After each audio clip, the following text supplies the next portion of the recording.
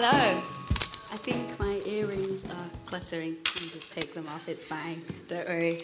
Oh, it's so good to be here in Central. The last time I was here was about over a year ago, and I was sharing and then trying to persuade those of you who felt called to come to High Blakely. I'm back for round 2.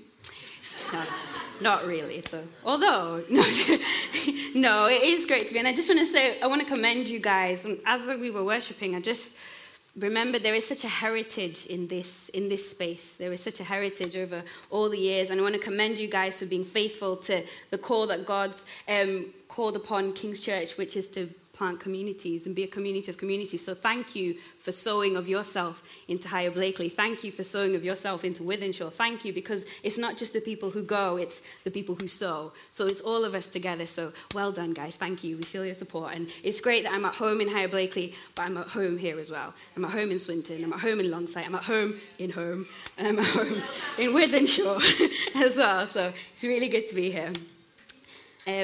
I am going to do this. Is it okay if the big, strong men come and help me just change this to a smaller one? Because I feel overpowered by the big... that one. Yeah. Norman, you were right. It's too big for me. Thank you. I won. The only thing with these ones is that I lean on them and they, halfway through the preach. So it's okay, though. It's fine. Fab. So, this morning, it was really weird this morning as Dami and I went our separate ways. He took the car and went to High Blakely, and I took another car and came here. But he's also preaching on the same, looking at how we value times of worship and encounters. So he's preaching right now. I'm preaching right now. It's pretty cool, isn't it? I know. It's just like a life feed. I'm very excited about it. But it's really, really cool. And amazing time of worship this morning. And so I just want to... talk to us a bit more. I pray that we would be inspired, that Holy Spirit would come, and even if there's stuff that we already know, clearly already doing, the time of worship was so amazing. The worship team were absolutely fantastic, just encouraging us, giving us space to be and encounter God. And I just want to encourage us all to continue in that. So as we continue to share together and share heart and listen to Holy Spirit, just want you to respond as in how you feel. Just be free. This is a safe place, like Rosie said, to respond to God however that comes to you. So Holy Spirit, we thank you that you are here. We thank you that you love to encounter us, and we thank you that there is always an invitation. There's always an invitation to come into your presence and to see you more and to see you clearly and to receive from you. So this morning we say yes to your invitation, and we pray that you would come and encounter us, Holy Spirit. We pray that you would reveal yourself to us again, that you would reveal the Father to us again, and that we would allow ourselves to respond. In Jesus' name, amen. Amen. There's several words used in Scripture to describe or examples given of worship. So, for example, to serve, as we know, that Hebrew word avoda, which to worship is to serve, and this holistic meaning behind it. Then there's other words that describe it more as to minister unto God, just by waiting in his presence sometimes and just being still, to bow down or prostrate, to kiss like you would the hands or the feet of royalty, to extend the hands in praise, or to play a musical instrument. There's so many other examples of worship given in Scripture. And it is amazing, isn't it, that it's this multifaceted thing that we keep learning more and more about, and don't know if we'll ever get to the end of it. So we won't cover everything this morning, but it's amazing. And at the core of all these things, worship is ultimately a response. Worship is all of me responding to who God is. Worship is our response to the revelation of who God is, to the truth and the reality of who he is, not who we make him to be, but who he's revealed himself to be in his nature and his acts, in his word that he proclaims to us. Worship is holistic in that it involves my will, my emotions, my strength, my spirit, my entire being. In worship, we allow ourselves to respond to his love in our emotion. We engage our mind in understanding his precepts, his concepts, who he is. We invite Holy Spirit to fill us. Just like Rosie said, the Holy Spirit empowers us to encounter him, to be with him. And he fills us with his joy, with awe, and with wonder and adoration for him. and we respond in obedience, and that's our worship. Hands up who's seen The Greatest Showman. Come on. Oh, what? There's no condemnation. But anyway, everyone should see The Greatest Showman. It's amazing. And when I went to see The Greatest Showman, I was a bit late, actually, because it came out like last year. But the whole movie, and this is how you know it's a good movie, Dammy didn't fall asleep. Dammy was awake the whole time. I was really shocked. But the whole movie, I was in a state of constant welled-upness. That's the word. But my eyes were just, from the beginning, from the opening number, you're like, oh. The whole time. And there were moments of, no. And you know when you're like, you suddenly realize there are other people in this room. I'm like, oh my gosh, I don't care. It's an amazing movie. Not directly related, but I said this week that I had to get it into a preach somehow because it was an amazing movie. But in a sense, the way I responded to The Greatest Showman, it involved all of me. It was like there were moments I was clapping, there were moments I was laughing, I was crying, I was like, oh my gosh. And worship is a holistic response in that we were designed to respond to God with everything. With all that we are, we were designed to respond to him in our emotions, in our thoughts, in our mind, with our body. Everything about us is designed to respond to him. And so let's close our eyes for a minute. If you would, let's close our eyes just for a moment. I'm going to read out a couple of scriptures. And as I do, we're just going to invite the Holy Spirit to come and help us respond to who he is, to help us respond to him. So that might look like visualizing something in your imagination. That might just look like you might fall off your chair. That's okay. Something might happen, but let's just allow ourselves as we invite Holy Spirit to come and help us respond to who he is. Revelation 4 from verse 2. At once I was in the Spirit, and there before me was a throne in heaven with someone sitting on it. And the one who sat there had the appearance of jasper and ruby. A rainbow shone like an emerald and encircled the throne. Surrounding the throne were 24 other thrones, and seated on them were 24 elders. They were dressed in white and had crowns of gold on their heads. From the throne came flashes of lightning, rumblings, and peals of thunder. In front of the throne, 7 lamps were blazing. These are the 7 spirits of God. Also in front of the throne was what looked like a sea of glass, clear as crystal. In the center, around the throne, were 4 living creatures, and they were covered with eyes in front and in back. The first living creature was like a lion, the second was like an ox, the third had a face like a man, the fourth was like a flying eagle. Each of the 4 living creatures had 6 wings and was covered with eyes all around, even under its wings. Day and night they never stopped saying, "Holy, holy, holy is the Lord God Almighty, who was, who is, and is to come." Whenever the living creatures give glory, honor, and thanks to him who sits on the throne, who lives forever and ever, the 24 elders fall down before him who sits on the throne and worship him who lives forever and ever. They lay their crowns before the throne and say, "You are worthy, our Lord and God, to receive glory and honor and power, for you created all things, and by your will they were created and have their being." Revelation 5 and from verse 11.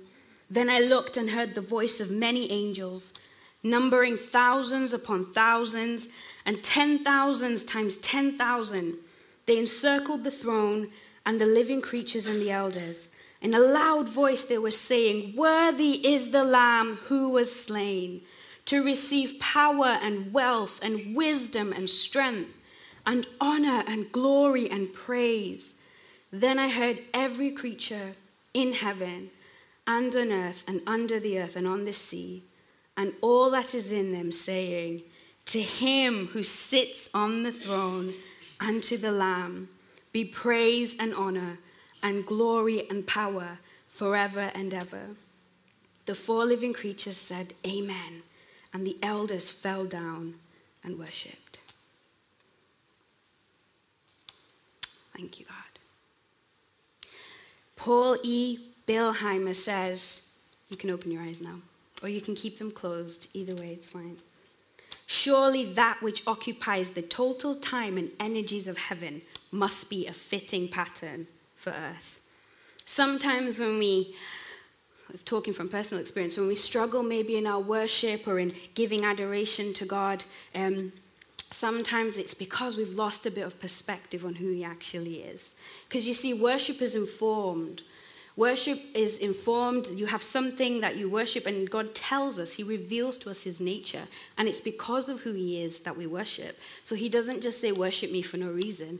And we see here the living creatures and the angels. You are worthy, the Lamb who was slain for the people of earth, the Lamb who redeemed us all. You created all things. You are so majestic in just who you are. You are absolutely worthy. He reveals his nature to us, and our response is worship. And so sometimes when we lose sight of that, we can struggle a bit in giving adoration. We can hold back, or I'm not just in the mood, or I don't really feel like it.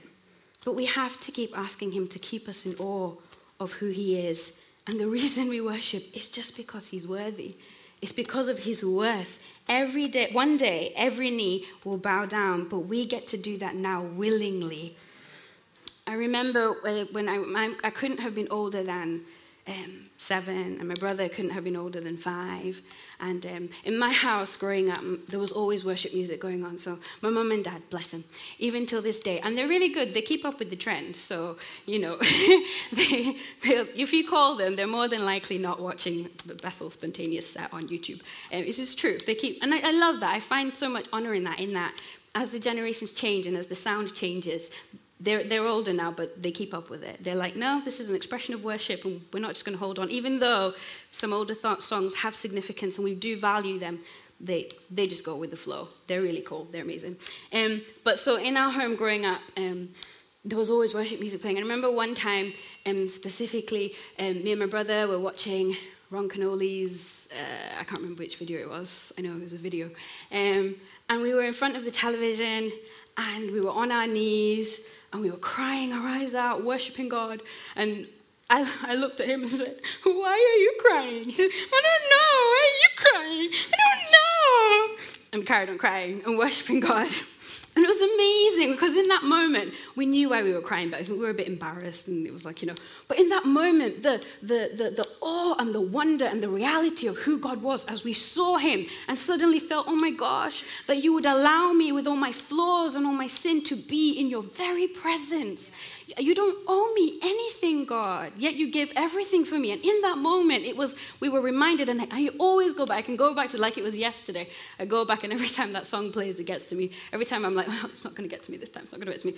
But I don't want to ever stop allowing it to get to me, because it reminds me of that image and who God is, and that period in our life where we just saw so much of the faithfulness of God as a family. And those songs and those times are really significant as we worship as a family, and we can reflect on the goodness of God, and we can look at the journey that he's taken us on, and we sing those songs together as we travel together, and we give him glory, and he gives us his glory, and we give him his glory back, and he gives us his glory. And it's this amazing exchange. And this is what we do forever and ever. This is constantly going on in heaven. And because we've been redeemed, because we've been born again, we start now. So we don't wait to heaven.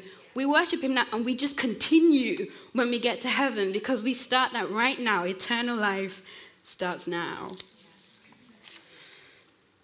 Graham Kendrick says, worship is first and foremost for his benefit, not ours.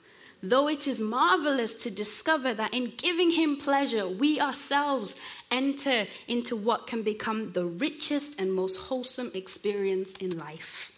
It's all about him, the make of everything. And yes, we are changed and we are transformed because he's a good God. He instituted worship so that we could encounter him. It wasn't our idea.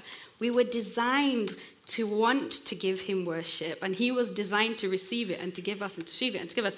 That's how we were made up. But we must remember that it's all about him, because otherwise we will fall into the trap of using worship to get what we want, or using it as some sort of tool, which hear me right, when we worship and we encounter God, he speaks to us, he reveals stuff.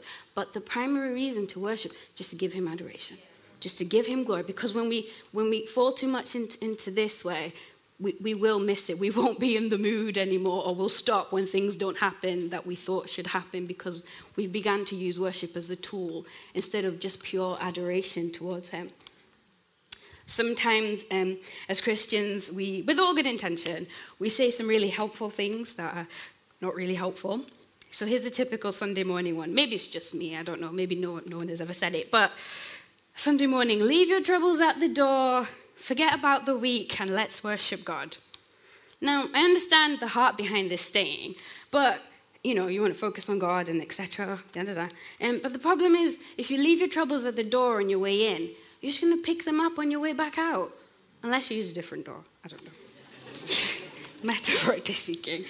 But in doing that, what we're ultimately saying is, in order to worship God, I have to look and be a certain way. So I'm going to leave all my mess here, and I'm going to come and I'm going to, without intention, put on this facade, because to worship God, I have to be like this. This has to be in order. And then I'll go back and I'll sort my stuff out myself. And it makes no sense. It makes absolutely no sense. Like Hoffo said, bring it to him. Just bring it with you, because we're taking back that whole I'm in control and it's my responsibility to deal with stuff.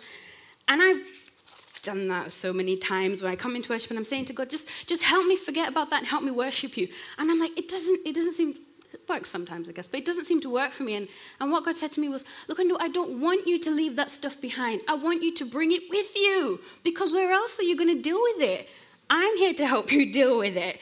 And there was a time a couple of weeks ago, it's had a really, really bad week. One of those weeks where out of your control, things just go from bad to worse, and you literally feel like there's nothing you can do about it. Everything you try to do to fix it makes it 10 times worse. And in that week, during that week, I found myself bringing my brokenness to God as worship, because that's all I had. I couldn't do I'm going to be all, like this before you, because I didn't have that. And I don't think God wants us to have that, because that's a facade. So I brought the brokenness before God, and I said, God, this is it. And that week, worship for me looked like just sitting down in stillness, quiet, saying nothing before God. Worship looked like moaning sometimes. But in his presence, worship looked like, God, I don't understand. I'm confused. And that was what I gave to him. I said, I don't understand, but I'm just here. And for a long time, I have not encountered what I did in worship in those moments. There was something so real and so genuine and it pushed me further into him than pretending that stuff wasn't there ever did. Because that becomes shallow and it's not all of me. When we worship, we bring all of us to him as living sacrifices. We don't leave half of us behind. We are the sacrifice. We are the temple of God, because the Holy Spirit lives in us. So when we come to worship, there's something so powerful in bringing everything we are and saying, God, here I am, here is me. I am the sacrifice, which is why we can worship in our work, in our relationships, in everything we do, because we are the sacrifice, living sacrifices unto God. So let's never feel like we have to pretend or impress. God never ever asked us to do that. Never asked us to do that. Psalm 51 and 17. My sacrifice, O God, is a broken spirit and a contrite heart. You, O God, will not despise. And so let's turn to Psalm 73.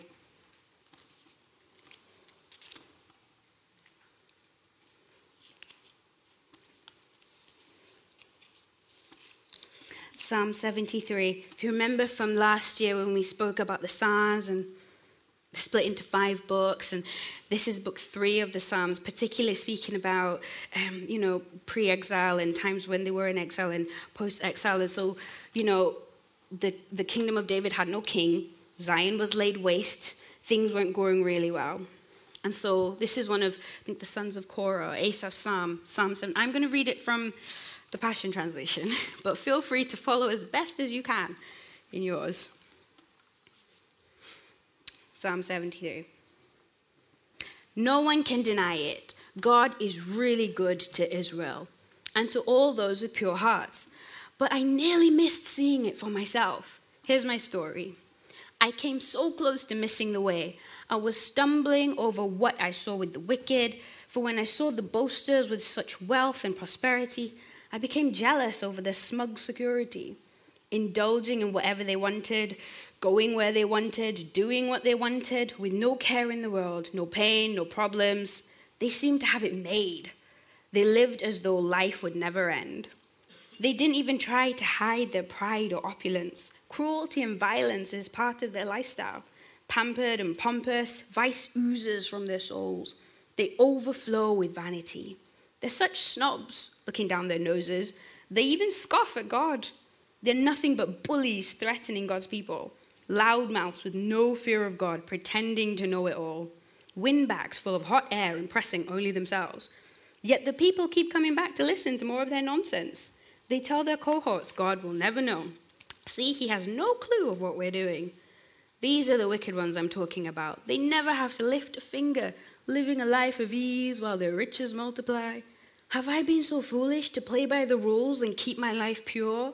Here I am suffering under your discipline day after day. I feel like I'm being punished all day long. If I had given in to my pain and spoken of what I was really feeling, it would have sounded like unfaithfulness to the next generation. When I tried to understand it all, I couldn't. It was too puzzling, too much of a riddle to me. And here's where it changes, verse 17. But then one day I was brought into the sanctuaries of God, and in the light of his glory, my distortive perspective vanished. Then I understood that the destiny of the wicked was near. They're the ones who are on the slippery path, and God will suddenly let them slide off into destruction, to be consumed with terrors forever. It will be an instant end to all the life of ease. In a blink of an eye, they are swept away by sudden calamity. They are all nothing more than momentary monarchs, soon to disappear like a dream when one awakes. When the rooster crows, Lord God, you'll despise their life of fantasies. When I saw all of this, what turmoil filled my heart, piercing my opinions with your truth. I was so stupid, I was senseless and arrogant, acting like a brute beast before you, Lord. Yet, in spite of all this, you comfort me by your counsel. You draw me closer to you. You lead me with your secret wisdom, and following you brings me into your brightness and glory. Whom have I in heaven but you? You're all I want. No one on earth means as much to me as you. Lord, so many times I fail, I fall into disgrace, but when I trust you, I have a strong and glorious presence, protecting and anointing me. Forever, you're all I need. Those who abandon the worship of God will perish. The false and unfaithful will be silenced, never heard from again. But I'll keep coming closer and closer to you, Lord Yahweh, for your name is good to me, and I'll keep telling the world of your awesome works, my faithful and glorious God. What a wonderful example of worship, of bringing everything that we are to the Father, of bringing the stuff that's going wrong and the confusion, and in his presence, our perspective changes. So when we're not in the mood or feeling slightly disillusioned with life, and the very thing we don't want to kind of feel like doing is the very place we need to be in order to be restored, in order to be filled with his joy. Like Hoffel said, bring it all to him. Joy will come. Joy doesn't come by me leaving it at the door and trying to fix it by myself. Joy comes when I bring all that I am to him, and my perspective changes, and I remember, oh yeah, you are wonderful, you are marvelous. I know this has happened, and I know this has gone on, but you haven't changed. You still created everything. You still fill my lungs with air. You're still amazing. Wow, God, you're amazing. You're worthy of all my worship and all my adoration. And there we go again. There's a quote by Graham Kendrick, again, he's amazing. Worship has been misunderstood as something that arises from a feeling which comes upon you, but it is vital that we understand that it's rooted in a conscious act of the will to serve and obey the Lord Jesus Christ. We don't wait for a feeling to come upon us. Worship is a response, and not always necessarily like a stimuli, like the movie, The Great Showman, great as it is, or a knee-jerk response. Sometimes it may feel that way, but it's a choice. It's an invitation, and it's a choice that we have to respond to who he is. He hasn't changed. He's still amazing. And as we see who he is, as we get to bring a sacrifice of praise of all that we are, we come into his presence, and we are changed as we encounter him. And the enemy sometimes will tell you, you're faking it, you're jumping too much, you're just acting crazy, when you don't feel like it, and you're like, no, actually, you're worthy, so I'm going to praise you anyway. And all these voices will come. Keep going. They'll be silenced in a moment. Sometimes we listen to them a bit too much. We listen to them a bit too much, and we let them hold us back. But that's just the enemy trying to keep us in this place of dishonesty before the Lord. And because he knows that when you get into the presence of God, when you bring everything before him, where you were meant and created to be, that things will change. You come out full of him, full of power, and your perspective on your situation changes, and you no longer give power to the lies. You no longer give power to those thoughts that try and captivate you and keep you down, because you understand who he is, because you've seen him again. And that's what we do when we come to worship, individually or corporately. We come to see him over and over and over again. When we open up the scripture to read, worship is informed. All we have to do is open up the scripture and say, Holy Spirit, wow me again. I don't have to work it up. I just have to receive and see him and be in awe of him and worship him again and again. So as we seek to value worshiping him as a community, let's remember those things. Let's remember, and let's not hold back. Every time we come together, every opportunity on a Sunday or in Connect or Deeper, for instance, and the meeting leader will say, let's not wait to warm up, let's just go. And you're like, okay. Let's not wait to warm up, let's just go, because God's glory isn't warming up. I know we do sometimes take time to warm up or get comfortable, whatever it is, but let's just go for it. Because he's worthy. We can't wait for a feeling to come upon us. We just choose to respond to him. And as we do that, we have more of a hunger to respond to him. And then we worship more. And then we have more of a hunger for him. And then we worship more. And that's how it happens. It doesn't happen because some people are just sensitive and they're the special worshiper guys who dance around and do stuff. That's not why. They just made a conscious effort to respond to who God is, to say, don't care. Corporate worship is amazing in that you realize it's not really about you, because it's about God, and there's a whole bunch of people in this room who are all worshiping God. It's not really about me, so why am I making such a fuss? Just be like David and get crazy. When Rosie was leading, I picked up my bottle to read, and it said carefree, and I was like, yes, God, carefree. Not carefree, but carefree worship, in the sense of people who just give all that they are to love and worship him and respond, whatever that looks like. It doesn't matter, bringing all that we are to him. And as we do that, as we give him everything and our perspective changes, and as we come into his presence and we sing songs of adoration, we begin to also sing songs of declaration of the truth. As he reveals the truth to us, we sing songs of declaration, which in turn break off lies off us and break off lies off the people around us. We become world changers from a place of worship. Heaven looks like worship. When we worship, this looks like heaven. Heaven comes down as we worship. We worship wherever we are. So it's really, really important. Some things that we value, that we want to give space to, we want to give room to, we want to put in the forefront. We want to come on time to worship. Allow me to bring a challenge out of love, and there's no condemnation. But when we gather together, when we value something, we want to be on time so we can start together, so we can hear everything God is saying, and so we can run after it together. No condemnation, but let's come on time to worship God, because we do when we value something.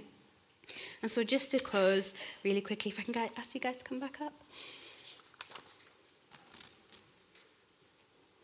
And we're just going to sing again, just one song. But as we do that,